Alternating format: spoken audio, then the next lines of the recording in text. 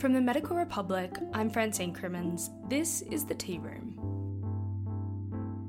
At the beginning of the COVID pandemic, public health authorities around the world, including the World Health Organization, were telling people that they could adequately protect themselves from catching the deadly virus by abiding by just a few measures: appropriate hand washing, covering coughs and sneezes, and staying socially distanced.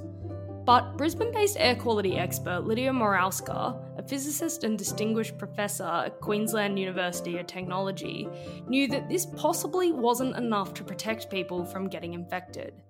Professor Morawska was instrumental in being at the forefront of a group of international experts who alerted the world to the very real and very dangerous airborne transmission of COVID.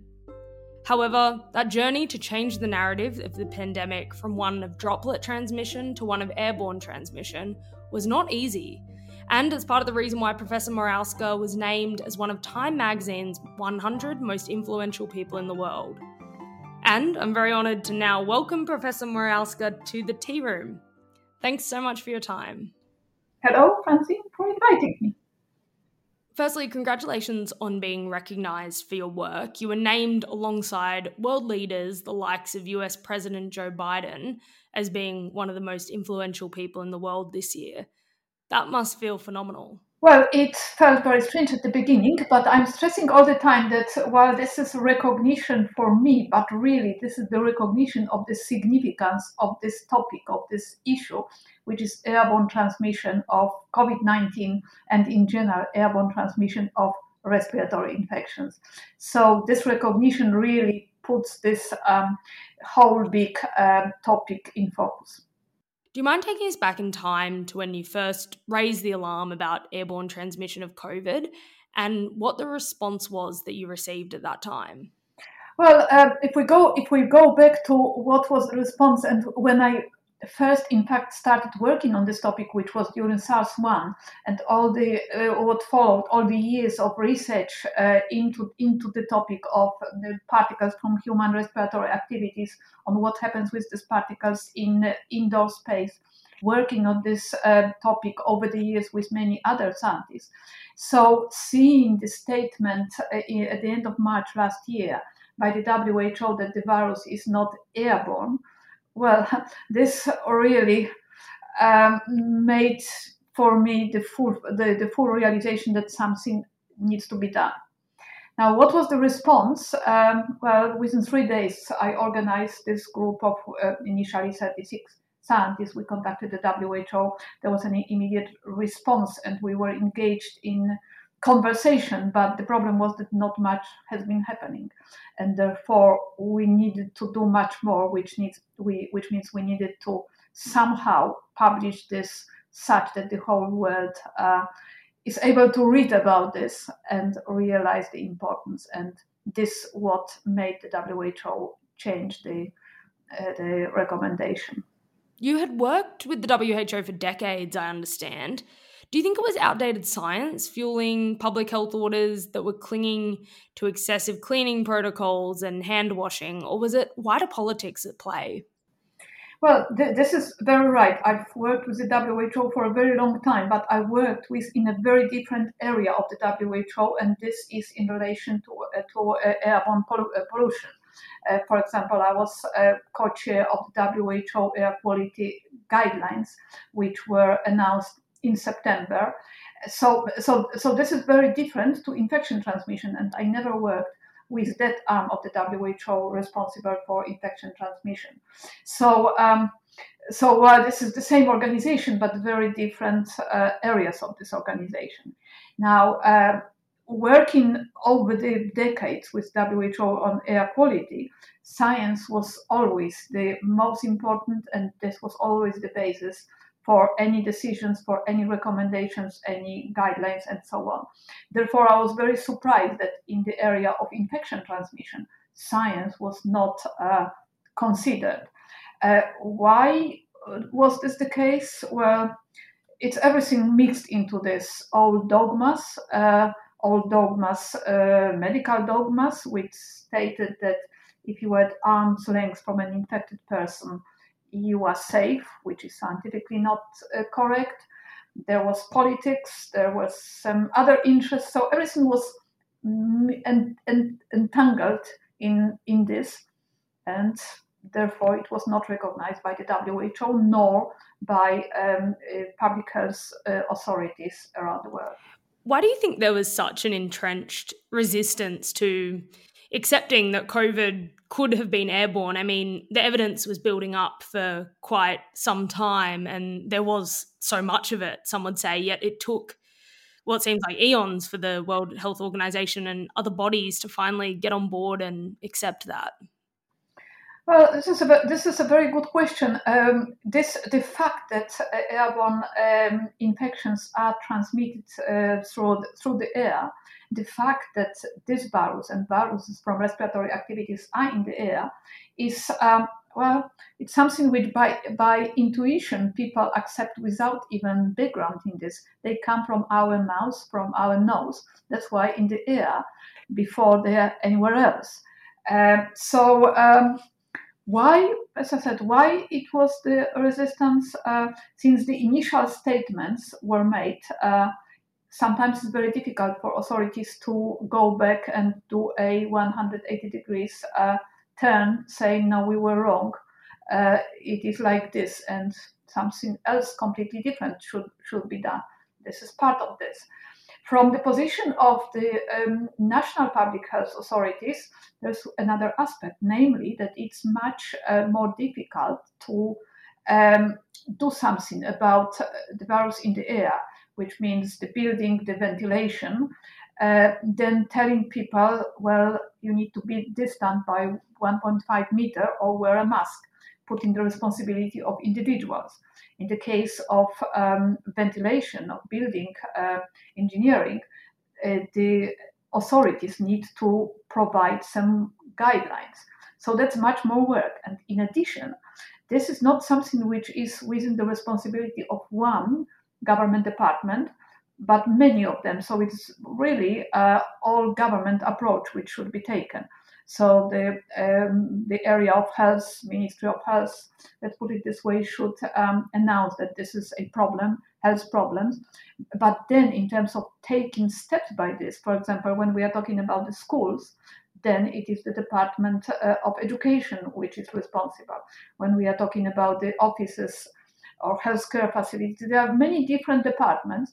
So that's another complexity, and different departments of the government don't necessarily easily work together. So as you can see, there are lots of many different things which complicate the issue, and just telling people what's their responsibility, it was easier.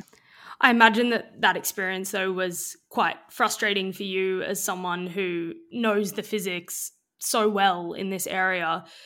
Why do you think that there wasn't an assumption made from the beginning that it was airborne, given that it would have required taking so much more care from the very start to reduce airborne transmission? It seems a bit funny that when we didn't know much, there were still assumptions that it couldn't possibly be one thing and it was most definitely the other without further interrogation. How did you find negotiating that space?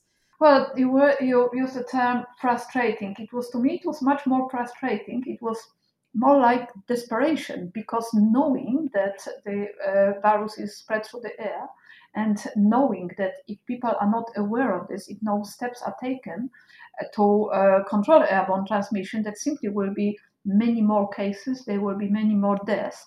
So as I said, it's much more than frustration. So pushing this, it was something like I felt my responsibility. Something really needs to be done to protect people, to protect from cases, protect from deaths. In more contemporary times, you've recently called on Australian authorities to work towards improving indoor air quality as part of the move to live with COVID and alongside other strategies such as vaccination. Could you tell us a little bit about your work in this? Well, in parallel to my work or our work in discussing this with the WHO, by myself or with colleagues from various areas, we've been trying to persuade the Australian federal authorities as well as the various state authorities to take any actions on this. That was since August last year, initially with very limited success, but gradually this year, over the last few months, the situation started changing, and as we've seen in different states with different speeds, things started moving on. So in particular, Victoria first announced in September a package on mitigation of airborne transmission in schools.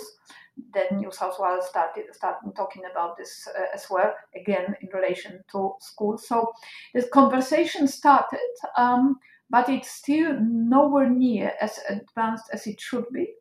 And other states should take care and discuss this in terms of the context of schools. But schools is not the only indoor space which should be taken care of. All indoor shared spaces should be protected. And this discussion really hasn't started yet at all. So there's much more work which needs to be done, particularly since we are, well, in the next few weeks, since the end of this year, we'll be living with COVID, as all the states are announcing the timelines for reopening. So we'll be living with COVID. So if we don't take this on board to protect people from airborne infection by improving indoor air quality in general and specifically focusing on infection transmission, well, again, there will be more cases, more deaths. I imagine that one of the features of struggling to have health authorities accept the evidence of airborne transmission and what that means, part of it was that it is a wildly expensive problem to deal with once you accept that as being the state at play. What do you see as the role of designing for the future in terms of codes for building disease-safe offices and public transport and hospitals? And do you see that as really being the future for mitigating spread of disease, not just for COVID, but to ensure that we're safe in potential future pandemics? Well, there are several aspects of this question. Well, widely expensive. We are talking about the situation now during the pandemic, and during the pandemic, which we should do whatever is possible, and that whatever possible is not necessarily expensive. We need first of all to find out whether there is a problem, whether it's a school, whether it's an office, whether it's a restaurant, whether there's a problem with ventilation. And measuring or assessing this, it's not that expensive, using carbon dioxide monitors, which are not that expensive. And this immediately tells us, is there a problem or there is no problem? If there is a problem, see what you can do to improve this. Opening the windows, if you can, helps improve mechanical ventilation if it's in place. So there are many steps which can be taken immediately, and they are not that expensive. But still, we are talking about what I often compare to the situation of a leaking ceiling during a storm and putting a bucket underneath. We are doing this now.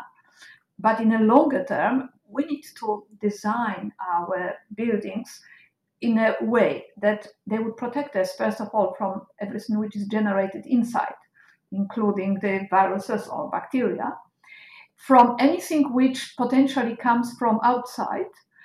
Remember, 2 years ago at this time, we had big problem with bushfires, and big part of the country was affected by the bushfires. So then we should do the opposite what we do during the infection transmission. We should close up the buildings to make sure that nothing or as little as possible comes from outside. So our building should be able to do both and be flexible about this. Also, of course, ensure appropriate thermal comfort, and do this all with as little energy as possible, because buildings already consume a lot of energy, and we can do it much better to consume less energy. So really, in the future, that's how our buildings should be designed and operated. And we have technologies for this, so it's not that we don't know what to do. Now, widely expensive, well, how much? Let's think how much this pandemic costs.